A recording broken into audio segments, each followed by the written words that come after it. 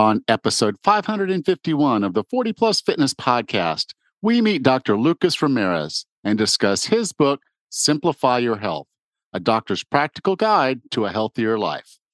You can find the full show notes for this episode at 40plusfitnesspodcast.com/551.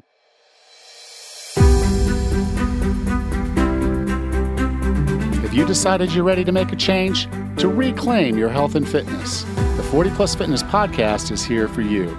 Each week, we dive deep into health and fitness topics that affect those of us over 40. I'm Alan Meisner. I'm an NSAM certified personal trainer with specializations in corrective exercise, behavior change, and fitness nutrition, a FAI certified functional aging specialist, and an OTA Level 2 online trainer. I'm joined each week by our co-host, Rachel Everett. She is an NASM certified personal trainer and a RRCA Level 1 run coach. Let us be your coaches as you find your way on your health and fitness journey. All right? Let's go.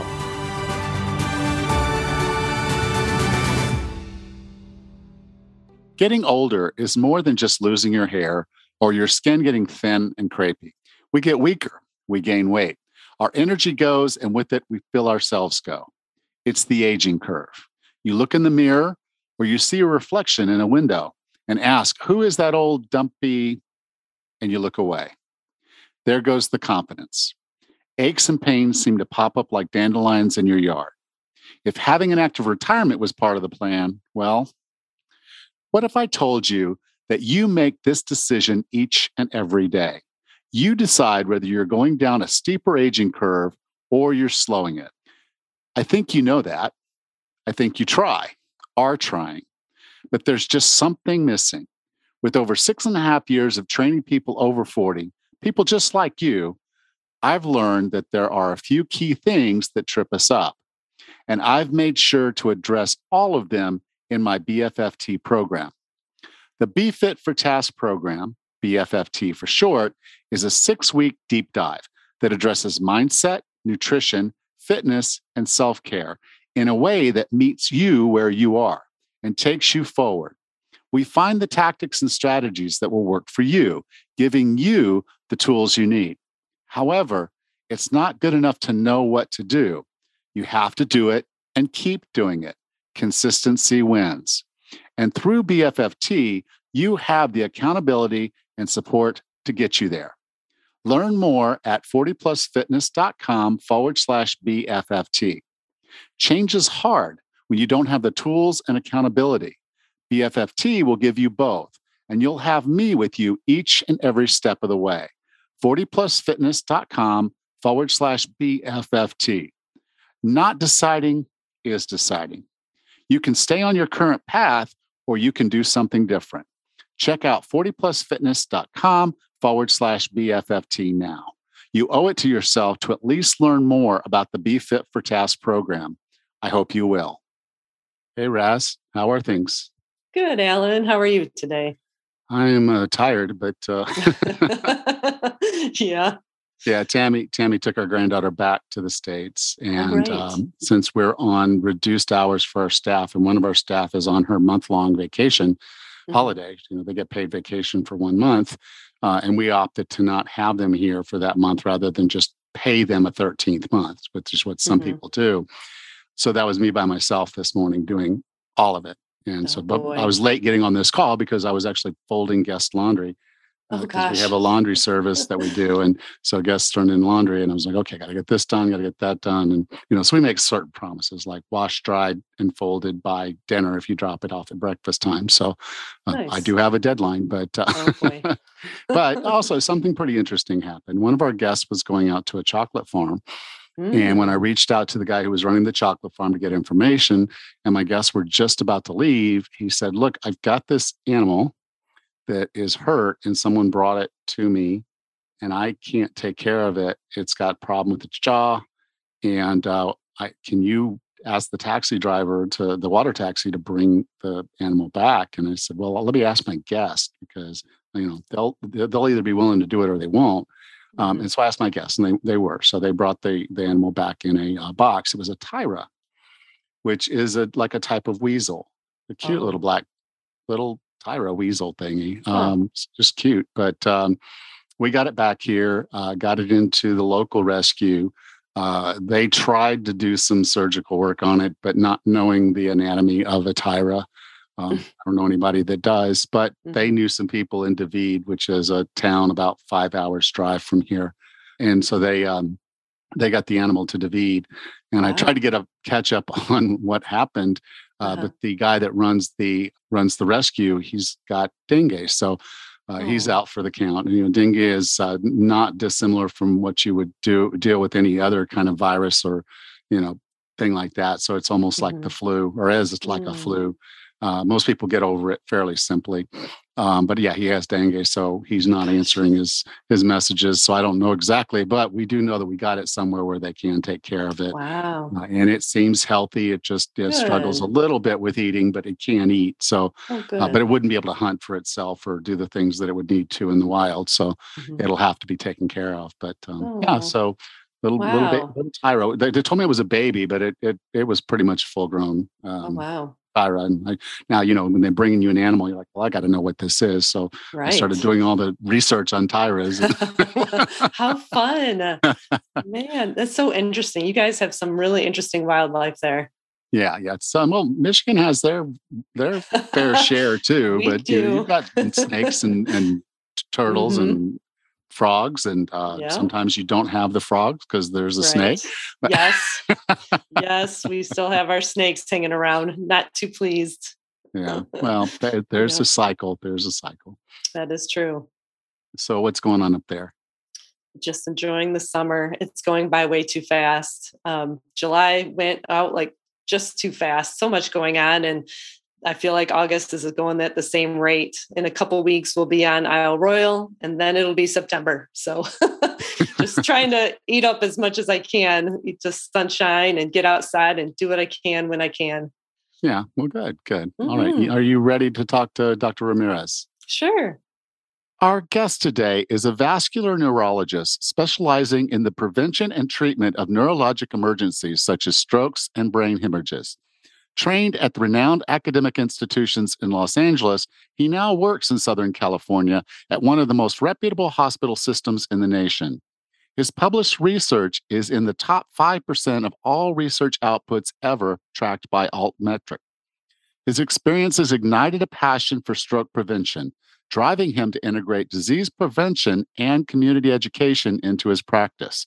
With no further ado, here's Dr. Lucas Ramirez. Dr. Ramirez, welcome to 40 Plus Fitness. Alan, thank you for having me. So, today we're going to talk about your book, Simplify Your Health, a doctor's practical guide to a healthier life. And I can say two things really right off the start is I like simple. I think everybody likes simple. We're always looking for simple. And then practical. And your book delivers on both of those. Thank you. I appreciate that. Now, you had a quote, or it's just not a quote, it's you said it, but I'm gonna quote you in the book just to kind of put this together because I think this is really the crux of if someone wants to understand what this book is all about. And you said, by targeting a few simple lifestyle choices, one can make a world of difference in overall health by decreasing the risks of stroke, heart attacks, cancers, and more. And I think this is an approach that a lot of people are not familiar with. I mean, I think anyone that's listening to me is, but a lot of us wait until one of these things happens, and Yeah. then we get the care. Versus your book is saying, okay, we have an opportunity here to make sure these things actually don't ever happen. Absolutely. I'm a stroke neurologist, and I can say firsthand it's much better to prevent rather than to treat. Yeah. Now, when we talk about staying healthy, because I think a lot of people look at their ancestors and they say, okay, well, my grandfather died of lung cancer or esophageal cancer kind of thing. My grandmother had a stroke when she was in her 30s or late 30s. This happened to that family. This happened to that family. Some of us just feel like our genetics are cursed. So how much control do we really have over these things? Yeah, I'd say for the vast majority of us, we have a big amount of control. I mean, obviously, there's inevitabilities in life. At some point in life, we're going to get sick. That's life's journey. And like they say, there's only two guarantees: is taxes and death. But within that journey of life, there's some things we can definitely control. We can separate risk factors into two broad categories: the non-modifiable, things we cannot control, and the modifiable, the things we can control. Some examples of non-modifiable are age. I mean, obviously, somebody who's 90 is going to have more risks than somebody who's 30. And things like genetics are rare conditions that unfortunately is difficult to manage. For example, African Americans have more chances of sickle cell disease. Caucasians have more chance of cystic fibrosis. These are realities of life. But outside of those small genetic variations, we have a lot of control over what we do and our lifestyle habits. For example, globally, strokes, 87% of strokes are due to modifiable risk factors. So these are things that we can change simply by adjusting our habits. And it's not just strokes. There's a lot of conditions that are due to modifiable risk factors. If we look in the U.S., the leading causes of death in the U.S. Are 1, heart disease, 2, cancer, 3, accidental traumas, 4, COPD, and 5, stroke. We can say that about 90% of heart attacks are due to modifiable risk factors. 8 out of 10 COPD deaths are due to smoking. About 90% of lung cancer deaths are due to smoking. About 30 to 50% of cancers can be prevented by lifestyle changes, including not smoking, managing weight, and doing screenings. And in terms of accidental trauma, car accidents are major portions of accidental trauma, and about 40% are due to alcohol. So we can see that of these 5 top causes of death in the US, many of them are preventable by lifestyle changes. And in terms of stroke, 80% can be prevented by targeting just 5 specific habits. And they are not smoking, managing high blood pressure, managing your weight, so avoiding obesity, eating well, and exercising. And there's some data that these 5 underlying causes are actually, quote, the true causes of death in the US. It's pretty hard to find up-to-date data looking at this specific topic, but in 2005, there was a paper that looked at the, quote, true causes of death in the United States. And the leader was smoking, followed by high blood pressure, followed by overweight/obesity, then physical inactivity, and a combination of poor diet. So these are true causes, and they are modifiable causes that we can really adjust. And I look at these things as the big 5, the foundational principles of health. Everybody's house of health will be different, but you want to build a good foundation, and then you can put modify your own house on top of that. Yeah. Now you mentioned smoking a lot, and if anybody's missed that memo, I mean, in the UK they actually say it on the side of the pack: smoking kills. Right. They don't even play around with it, And in Malaysia they actually have pictures of babies, like black tar babies that have died in childbirth because of smoking. So it's pretty clear. And if you're smoking, that's the first thing. Just quit. Whatever you got to do to quit, make it happen. Because this is right. Probably the big one. Smoking, the cancers associated with smoking kill almost 500,000 people a year in the United States alone. So this is a big one. But I think a lot of people will then say, well, these e-cigarettes, they have to be safer for me because, there's not the tar and the chemicals and, that they, it's not burning something. And you talk about that a little bit in the book. Can you talk about why e-cigarettes might not be the savior we're looking for? So it's a great discussion. Just like you said, it's a little different because you're not burning. You're lacking that combustion that we have with smoking and other forms of inhaled smoke. Now, despite lacking combustion, there are some negative effects that we're starting to see. Now, this is a relatively new product, so we don't have all the information, and it's going to take some time to see all the long-term effects. I mean, we didn't see, or at least we didn't clarify the severe negative effects of smoking until the 1960s with the Surgeon General report. So it's going to take a while. But what we do know so far is that there are higher odds of strokes and heart attacks with e-cigarettes.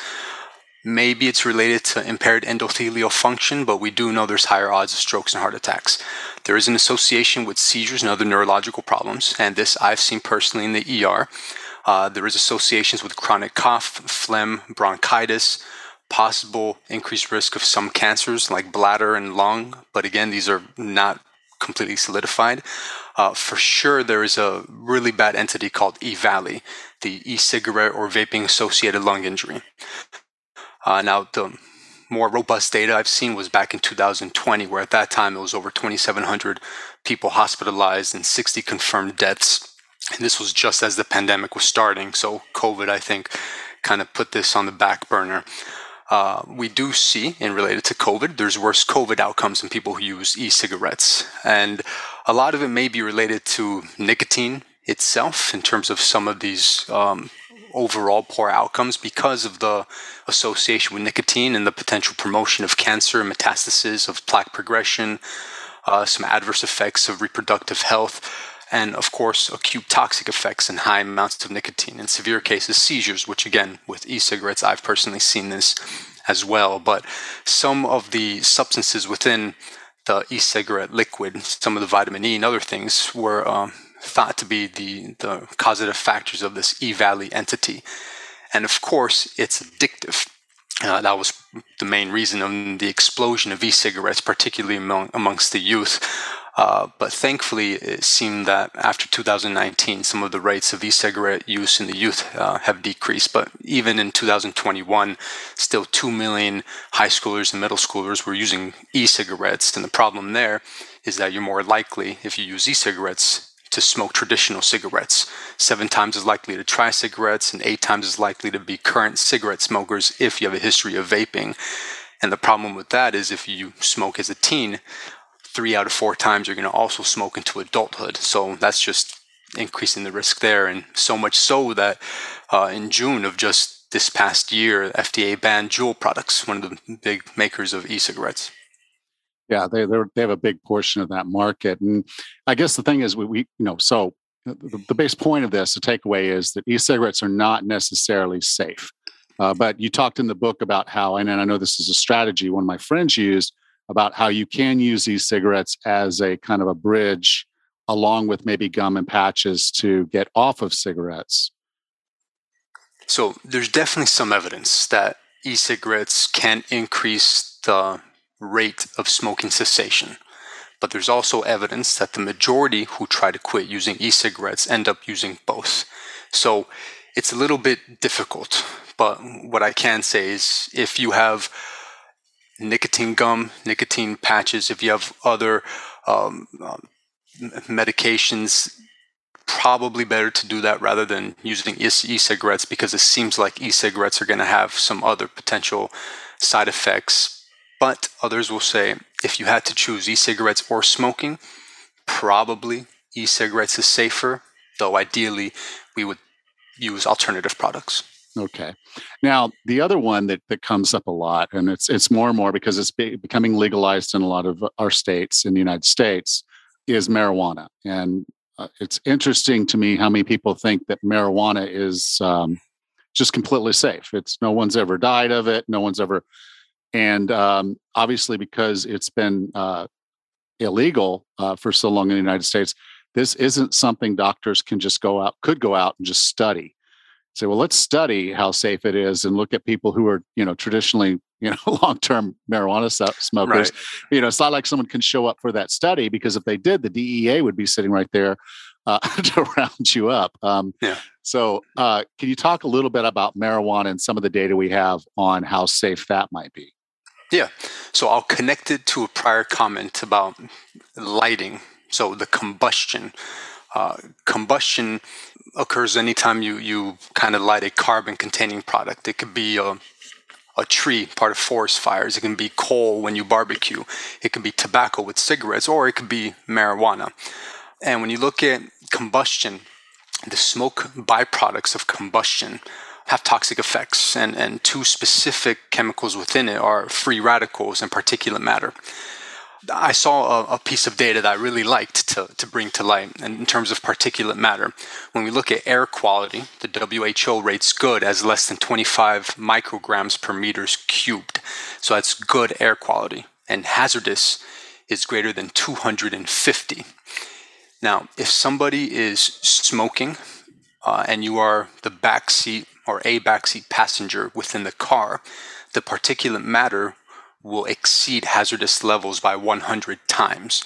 That's 2,500 particulate matter per micrograms per meters cubed. That's 100 times hazardous levels. And that's if you're a passenger of somebody who is smoking in the car. So imagine if you're directly smoking. That's just a lot of particulate matter. And free oxygen radicals, one could look at it as oxygen that we breathe is in O2. You have protons, neutrons, and you have electrons that are typically paired. When they become unpaired, they become highly reactive. They are damaging. They're damaging to fat, to proteins, to DNA, and more. So the combination of having free radicals and particulate matter are damaging to arterial walls. They modify cholesterol. They cause secondary inflammation, and all of this can lead to plaque buildup. And if you have plaque buildup in the heart, that's heart disease. Plaque buildup in the neck or the brain, you can get elevated risk of strokes. Obviously, if you have damage to DNA, you have risks of cancer. And is there a great connection long-term, or at least studies that correlate marijuana to these risks? As of now, there's nothing great to say it with a guarantee. But similar to e-cigarettes, it's going to take time to see some of this data. But this is what we can say for now. One, marijuana in and of itself, smoked, is not healthy. That's just a misconception. But chemicals within it, if they're purified, concentrated, can have beneficial effects. We do know that it helps for certain types of seizures. We know for Dravet syndrome, for Lennox-Gastaut syndrome, FDA has approved CBD, specific CBD, for the treatment of that. It seems to have beneficial effects in pain management, for nausea and vomiting, especially if chemotherapy related, for spasms, for appetite and weight gain. And there's some interest in Parkinson's, interest in migraines that they're studying. But the delivery method is not smoked in these. They can be in pills, they can be vaporized, they can be powder, they can be nebulizers, but they're not smoked because you don't want that combustion byproduct. Now, clearly, there's negative effects. There's emerging evidence of increased heart disease and stroke, potentially related to inflammation of the blood vessels, which makes sense because of combustion. There's some association with chronic bronchitis, respiratory symptoms, unclear if asthma or lung cancer, but again, this may take time to solidify. Now, most profoundly, there are clear cognitive and psychological effects, and there's substantial data with temporal association between cannabis use and future psychosis. In general, roughly, we can say you have more than 2 times the risk of future psychotic disorder with use. It's worse when you're younger and worse with more frequent use. For example, daily use in general has a 3 times increased risk of psychotic disorders in the future, and higher potency THC increases it 5 times. And there's other mood consequences such as depression, anxiety, and cognitive consequences. And there's even MRI evidence of atrophy in the hippocampus. And the hippocampus is the center of learning and memory of the brain. Now, with all this said, the reality is most adults are not going to develop these conditions with occasional use. But one thing I do clarify and reiterate is occasional and adults. Now, schizophrenia affects only about 1% of the population. So I would say only adults who are psychiatrically healthy, who use it occasionally, and who use lower THC content, unlikely to develop any of these side effects. But for somebody who has smoked before and they've had the effect of some type of psychotic issue, thinking the cops were after them, or if they have a family member with schizophrenia, or anybody who is young, I absolutely would worry about continuing to use. And obviously, I would choose forms that are not smoking, gummies, cookies, other type of forms. Okay. Now, I want to shift focus to food because I actually think this is, even though, again, we look at the data and we see, okay, it's smoking that's killing us the most from a practical perspective of what we can measure, were you a smoker or not. Food's a little harder because we all have to eat. We can't cessate food. And you had a quote in the book that I think, is probably my favorite food quote ever because it's perfect. I couldn't even think of a way to improve this, but it's by Michael Pollan, and it says, eat food, not too much, mostly plants. And that's kind of the approach you're taking in the book as you're talking about how we should eat and to avoid some of these diseases. I love that quote as well. I read two of Michael Pollan's book, The Omnivore's Dilemma and In Defense of Food. And I love this approach. It was simplified in an era where there's so many different diets and things can be confusing. And I think just simplifying it to build a foundation that, again, one could build upon is the best way to approach it. So that quote has 7 words. And those 7 words, I think, can really guide somebody in terms of how to eat. And just like you said, eat food, not too much, mostly plants. And that translates to eat less processed foods, portion control, more fruits and vegetables. So we can talk about processing of foods. In general, highly processed foods have more calories, more sugars, more sodium, less protein, less fiber, less vitamins, less minerals. And aside from having the actual nutritional products that are less healthy, there is data correlating more highly processed foods to health outcomes. Eating more and high amounts of highly processed foods does increase your risk of heart disease, of stroke, and just higher risk of overall mortality. The second part of that is portion control. The average daily calorie intake in the US in the year 2000 was about 300 calories higher than in the year 1985. And just mathematically, that's the equivalent of 31 pounds of excess calories. In general, just food portions have gone up. Plate sizes are bigger. The actual area of plate sizes are 44% bigger now. So portion control is just one of the underlying recommendations. And lastly, in that part is eat more fruits and vegetables. And only 1 in 10 U.S. adults get enough vegetables. 2 in 10 adults get enough fruits. And both vegetables and fruits are filled with vitamins, minerals, phytochemicals, antioxidants, flavonoids, which there's over 5,000 bioactive compounds there. They're nutrient dense. They have less calories. They're low in fat. They're high in fiber. And they're just products that are just extremely good for us, and we don't get enough of it.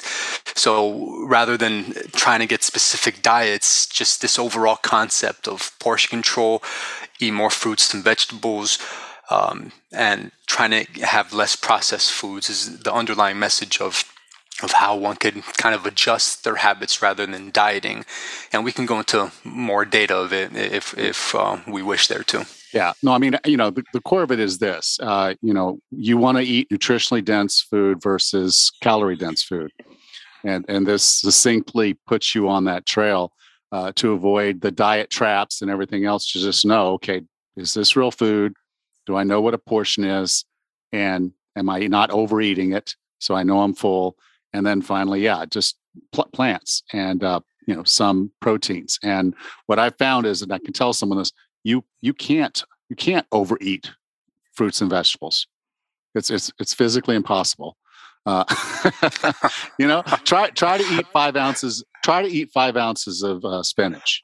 Just try. Make a salad with 5 ounces of spinach and try to eat it. Yeah, you'll be sweating. You'll be sweating. I promise. Yeah. I do it all the time. But you'll be sweating. You can blend it and process it again, and then drink it down with other stuff, and it just seems to go really easy. But and you can cook it down and eat it, and it seems to go really easy. But eating whole foods and paying attention to what you're putting in your mouth is really, really important. So I do appreciate this opportunity. And you went into the book. I don't really want to go deep into it because it's an important issue, and that's why I encourage people to get the book. Is you do also talk about obesity, the connections to some of these diseases, and then of course we have the the whole concept of how people feel about this word and the way things are. And I appreciate that discussion in a book. And so I'd encourage someone to get the book to go through that because I think it's really important. But I want to step out for just a minute because there's one area that you highlight in the book as maybe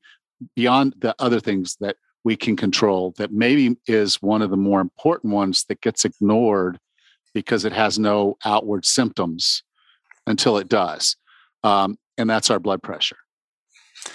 Yes, that for me, blood pressure is probably the easiest thing you can do and the most impactful thing you can do because it doesn't really require, let's say, running 5 miles a day. It requires sitting down, putting a cuff on your arm, noting if it's elevated or not, and seeing your physician. And this is something that could completely change somebody's life. It's the leading contributor to preventable death in the world. In the US, it contributes to 500,000 deaths per year. It's the leading cause of stroke in the world. And it's not just stroke, it's the leading cause of brain bleeds. It's a leader in burst aneurysms, of heart disease, of chronic kidney disease, of a subtype of dementia called vascular dementia, of heart failure, of atrial fibrillation, of much more. And the higher the blood pressure, the higher the risk. And it causes all these things because it has such potent effects on both the large and the small arteries. In the large arteries, it can lead to plaque formation. And in the small arteries of the body, it can lead to thickening of the small arteries. And in the large arteries, again, if it's in the heart, there's heart disease. If it's in the neck and the brain, there's strokes. In the small arteries, there's a lot of small arteries in the head that could also cause strokes and vascular dementia. But some of these small vessels are also present in the kidneys, and that leads to chronic kidney disease. You have increased resistance, so when the heart is pushing on the resistance, it can thicken, and you get left ventricular hypertrophy. You can get diastolic heart failure. You get remodeling of the heart, which could lead to atrial fibrillation. So it's just a lot of negative effects on it. But the good thing is that some of these effects in the arteries start really early in life. And one would say, why is that good? Well, if the fatty streaks start in our teens, then we have an opportunity to prevent this very early on and try to halt the progression early on before it causes damage. And the problem here is that about a third of young adults don't know they have high blood pressure.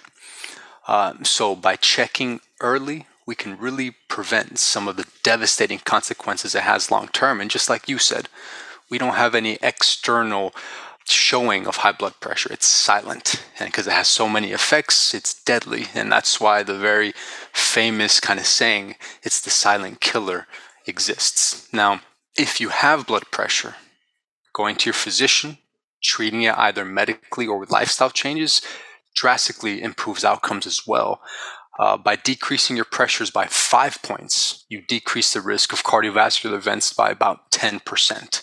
So not just prevention, but treatment, if you have it, is paramount. And for anybody who may not know what's considered high, normal blood pressure is 120/80. Typically, they say high is 140/90. So target that 140/90 and below. Certain individuals, we aim for less than 130. But if you're seeing readings near the 140s or above, just reach out to your physician and see what plans you can make. I would emphasize, I personally have a lot of patients who don't like medications despite having strokes. And I really try to tell them, don't fear medications if they are necessary. Yes, you want to change your lifestyle, and I would change your lifestyle while starting medications if that's what a physician recommends. And you can work your way off medications. There's some data showing that with diet modification, like the DASH diet, managing weight and exercise, only about 15% of patients still need these blood pressure medications. So I would just think of it as the most important supplement you've ever had or needed in your life, and maybe you can come off of it. Yeah. When I first started my reversal of my health, trying to get myself back together, I had high blood pressure. So my doctor put me on medication to get it down. You go into a doctor's office and they kind of expect an elevated blood pressure because, well, you're in the doctor's office. So you're going to be, that's why they're going to say 140/90 is probably fine, because there's an expectation that when you go home and you're in a better environment, that your blood pressure drops. And what I can say is if you're in a very stressful job and you have a very stressful life at home and other things are going on, it might not drop as much as you think it does. Absolutely. And so you're going to be happy to hear that I just put a blood pressure monitor in my Amazon cart. So the next time I check out, I'll have one of those. But Excellent. you need to, and you talked in the book, it's like, don't just wait till you do your annual checkup. These are not expensive. I think my unit, I went for a slightly higher price unit. It was still like less than $60. Yeah. And it's there. Or you can walk into a drugstore or, go over by the pharmacy in Walmart. They typically have one of these little machines there. And I believe you said in the book that the differential of what they have is not significant. So you can kind of rely on that to see if there's at least a problem, if there's a trend, and know that you need to go talk to your doctor. But I completely agree with you. Take the medication until your lifestyle changes, allow you to get off the medication, which is the path I took. Good. And I'm thrilled to hear that you bought yourself one. I mean, that's the main thing. Just something so easy, one to monitor themselves at home. So if I impacted one person, I'm happy. Well, I'm 56 years old. So, as you start looking at your health, you're like, I'm not invincible. I may have felt like I was invincible when I was in my 20s and maybe well into my 30s. But there's a point where you realize it's like, okay, data can be valuable. And this is a data point that, quite frankly, is easy to measure. It takes less than 5 minutes. You just sit down, you rest for about 5 minutes, you put the cuff on, it blows up, and then it shows you a number. If you don't like the number, sit there for another 5 minutes and do it again. But, it's not like the scale. This is actually telling you how healthy you are. Yeah, it's non-invasive, it's quick, it's cheap. So I would tell everyone and anybody, get yourself a cuff or go to your local store and measure it there and just write down the trends and reach out to your physician if it's elevated. So this is extremely, extremely important. I would emphasize it to anybody, and I'm thrilled that you purchased one. Yeah, and another thing that you had in the book that I think is really important is don't get the finger one or the wrist one. Is get the one that is a cuff, and make sure that the cuff is the right size for your arm. I have a slightly larger arm, so the cuff I got goes up to 17 inches. So I'm safe for at least the next few months, unless I decide to bulk up a little bit. But and I'm not going to get my arm to 17 inches again. I'm pretty sure, at my age. But that said, make sure you're getting a good thing, and the book will give you some details on how to select. Make sure it's a cuff and make sure it's the right size. And there's a whole lot more in there. Dr. Ramirez, I define wellness as being the healthiest, fittest, and happiest you can be. What are 3 strategies or tactics to get and stay well? So I think that's a great definition. I define it as kind of longevity, quality, and the control of risk factors. If we just want to break it down to just solely 3, obviously there's more, but 3 specific tactics, I would say. 1, nutritional changes.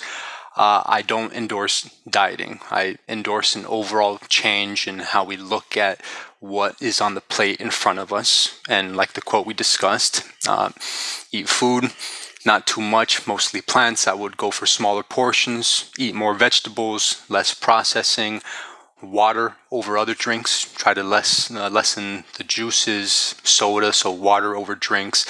Within the umbrella of nutrition, I would go for less alcohol. So alcohol in moderation if you already drink, but there's no need to drink if you don't do so already. And even within that, we can say if financially one is able to, try to add more organic products, that there may be some benefit in organic products grown in better soil. So overall nutritional changes as one. The second, more physical activity.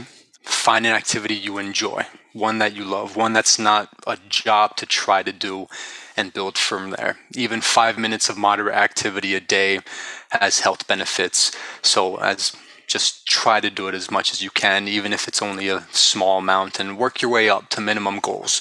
The minimum quote guidelines is 150 minutes a week, so 30 minutes 5 times a week. Try to add some resistance exercise at least 2 times a week. But find what you like. I like calisthenics. That's my base. And then I build outside from there. For anybody who has some physical limitations, you can still be more active. Something as easy as walking has benefits. 6,000 steps a day has been shown to have benefits, especially in people over 65 years old. And even if ambulation or walking is difficult, on YouTube, there's plenty of exercise regimens for people who can't walk, seated exercise regimens. So try to stay active as much as you can within your limitations. And I would try to add balance as well. That's something I included in the book, since balance at training can reduce falls, and falls is a leading cause of traumatic injuries in the elderly, leading cause of hip fractures, leads to 800,000 hospitalizations a year. So adding a little balance, especially as we age, can minimize the risks of falls and the health effects that come from it. So the first two, nutritional changes, more activity. And the third, I would just use the broad saying of check your numbers. One, blood pressure. I think within that number, that's the key thing to know. And two, your BMI. So you're seeing where you land in the context of obesity. Are you healthy weight? Are you overweight? Are you obese or above? I know BMI is not the perfect number, but it is one that does correlate well with adipose tissue and more importantly with health outcomes. So check your numbers. And within that discussion, obesity is the second leading cause of stroke worldwide, one of the leading causes of preventable death. So it is a very important number to know, right there with blood pressure. Thank you for that. Now, I want to close with one more thing you said. This is kind of your core message of the book, and I love this. Again, longevity and quality can allow one to enjoy life and all the beautiful things it brings. So thank you for sharing that. Doctor, if someone wanted to learn more about you, learn more about the book, Simplify Your Health, where would you like for me to send them? Again, thank you for having me. I would have anybody go to simplifyyourhealth.live. There's more information on the book, where to get it. There's other links to some of my social media pages. I have become more active on Instagram based on recommendations of others. It's Dr. Ramirez, MD, as for Instagram and Twitter, and I give some health facts, some health tips, some quotes, and other things for benefits. But it'd be simplifyyourhealth.live for more information on the book. Okay. You can go to 40plusfitnesspodcast.com/551, and I'll be sure to have the links there. Dr. Ramirez, thank you so much for being a part of 40 Plus Fitness. Thank you so much for having me. It was a pleasure.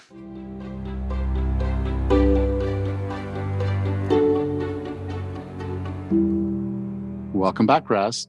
Hey, Alan. Wow, there's a lot of really great information in that interview, but let's start with the simplify. Simplify your health. I love it. We make things so much harder than we really need to. Yeah, that's why when I was looking at doing when I created the kind of the temperature check, and I was looking for, okay, what are the things I know that work, and what are the things to try to put together something. It's like when you want to check in with yourself, what is the most valuable takeaway?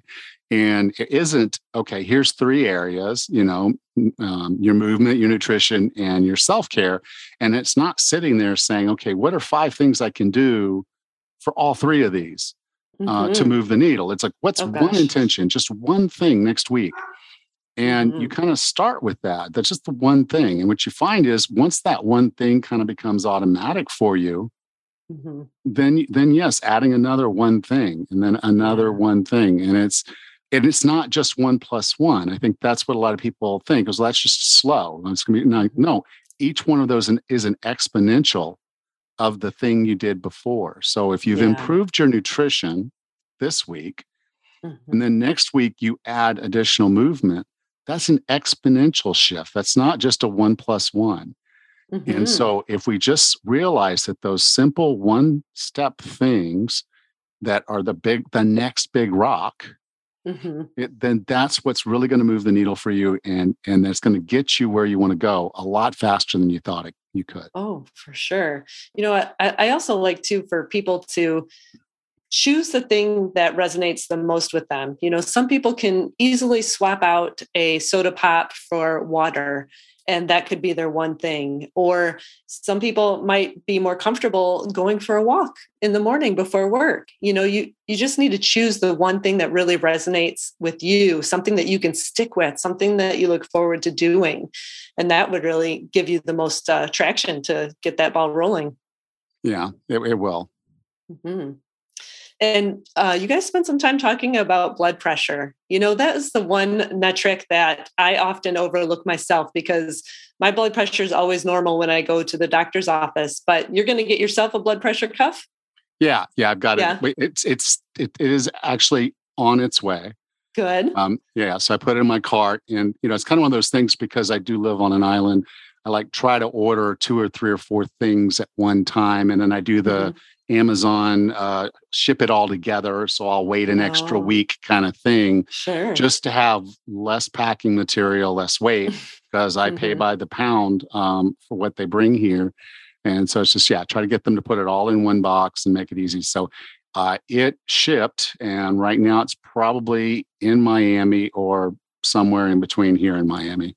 Oh, good. Well, I'm glad you're getting that because I think that's probably one of the best metrics for heart health. It is. Well, even brain health and all of it, because if your blood pressure and kidney, if your blood pressure is high, it's putting pressure on your kidneys, it's putting pressure on your brain, it's putting pressure on your heart. And so stroke and heart attack and kidney failure they're directly related to you having high blood pressure. And as he said, it's the silent killer because you don't necessarily know when your blood pressure is elevated. Right. And it's the one thing I can say that more than anything, walking away from my career lowered my blood pressure down to normal. I was having to take medication when I was working full time for a corporation, and the stress level, my blood pressure was always elevated. So I had to take medication to get it down to the normal range. Wow. And I could not get it down, even after losing all the weight, even after getting myself really, really healthy and fit. My blood pressure was still elevated until I got laid off, and I told my wife, I'm not going back. Wow, my gosh. And then my blood pressure dropped down to normal. And I've been to the doctor several times since then. And it's always normal when I walk into the doctor's office now. That's fantastic. I'm glad to hear that. I don't think that we really realize how detrimental stress can be on our bodies. Yeah, that's it pretty can scary. beat you up. It can beat you up. And so that self-awareness, I had worked on nutrition. I had worked on movement. I had worked on sleep. I'd worked, I didn't even set alarm. I was getting plenty of sleep. I was eating well. I was moving well, but I couldn't get the stress done. And then I, even went through a period of time just before the layoffs where I did like 3 or 4 episodes on stress because I wanted to read their books to my own stress. Sure, absolutely. And they all had different spins on it. And yes, the breathing techniques helped a little, but that was a temporary fix because as soon as the next fire, the next problem, the next phone call, just even the next phone call was enough to send my stress level up. My goodness. And, then of course I was laying people off and there was just, all that turmoil of that. So yeah, my stress levels were really, really high. And so at that point, from my health, the next big step, the next big rock, we talk about simplify, sounds like a big move, but was figure out a way to not go back to corporate. Wow. And so, it was a big step, but it was the thing, it was the big rock. And until I could get the stress thing done, and, some people have great resilience and they do great with stress. But I just found the older I got, the less resilient I was with stress. And that was just me.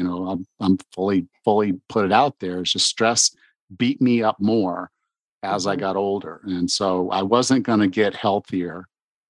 No matter what. what. You checked all the other boxes, eating, exercise, sleep, and all that. So I'm glad you were able to find a solution for that.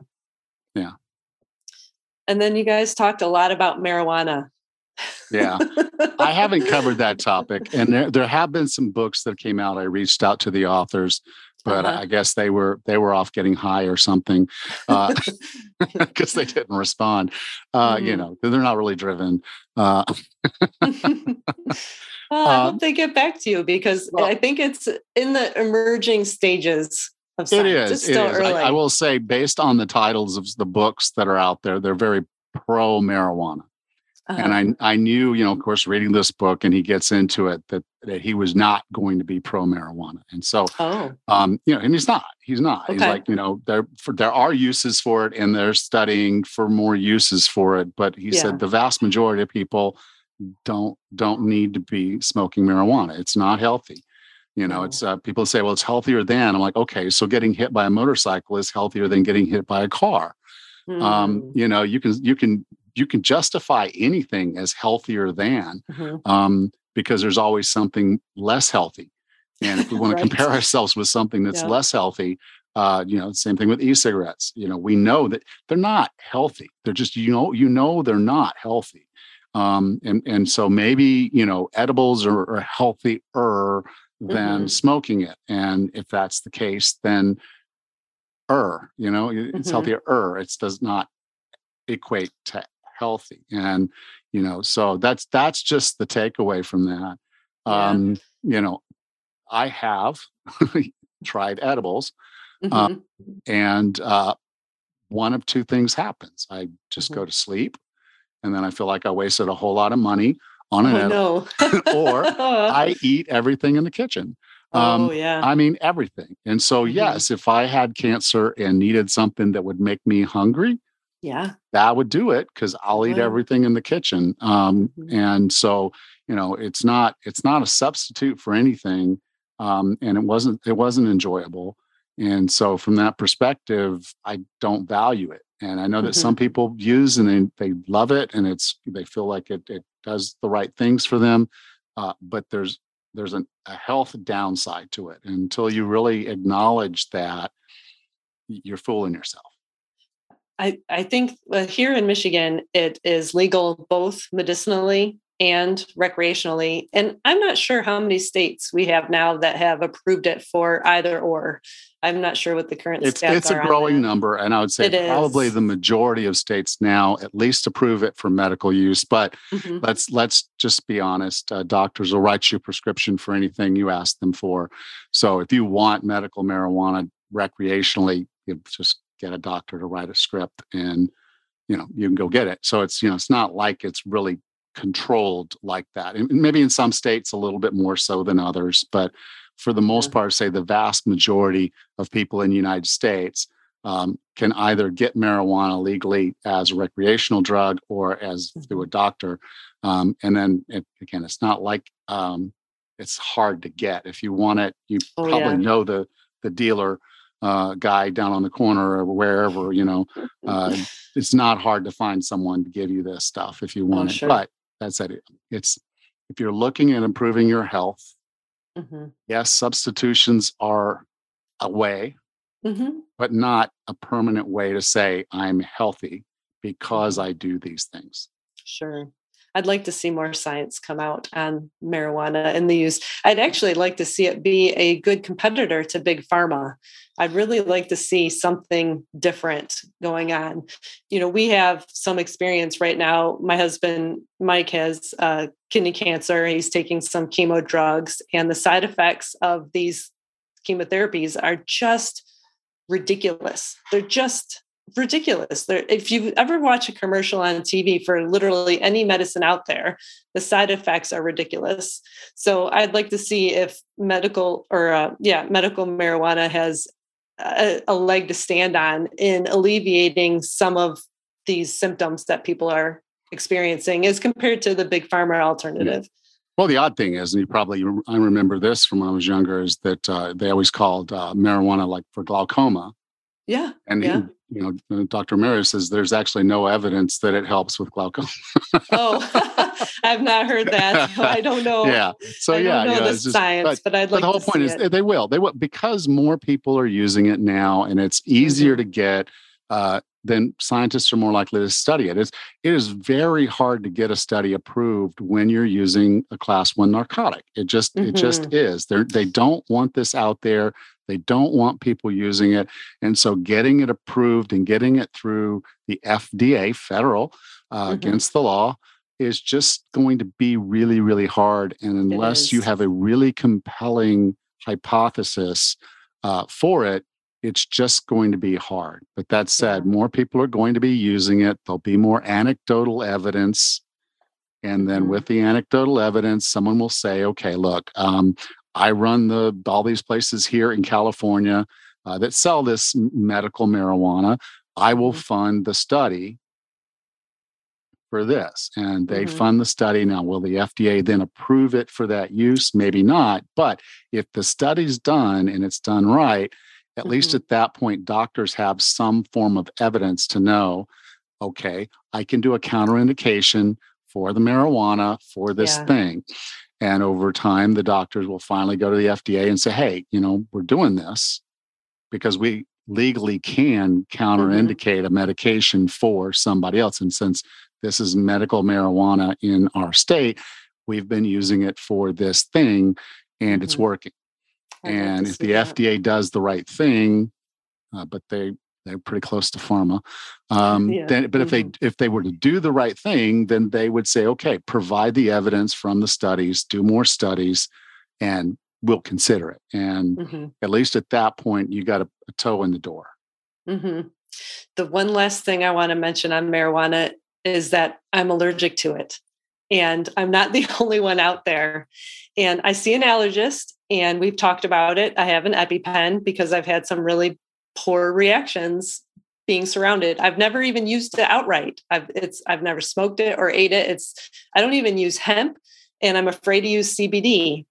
I just don't want to be near it because I have such a terrible reaction. And I know I'm not the only person out there. So I just, if anybody's going to use it, just be smart and keep it in your own home because I can't even smell it. I can't even walk by it. Yeah. All right. Well, Rachel, stay away from the pot. Yes. I will. Yeah. All right. Well, you have a great week. We'll talk next week. Okay. Take care. Thanks. Okay. Bye. Bye. Next time on the 40 Plus Fitness podcast, we meet Dr. Donna Mazzola and discuss her book, Immunity Food Fix: 100 Superfoods and Nutrition Hacks to Reverse Inflammation, Prevent Illness, and Boost Your Immunity. Until then, have a happy and healthy week.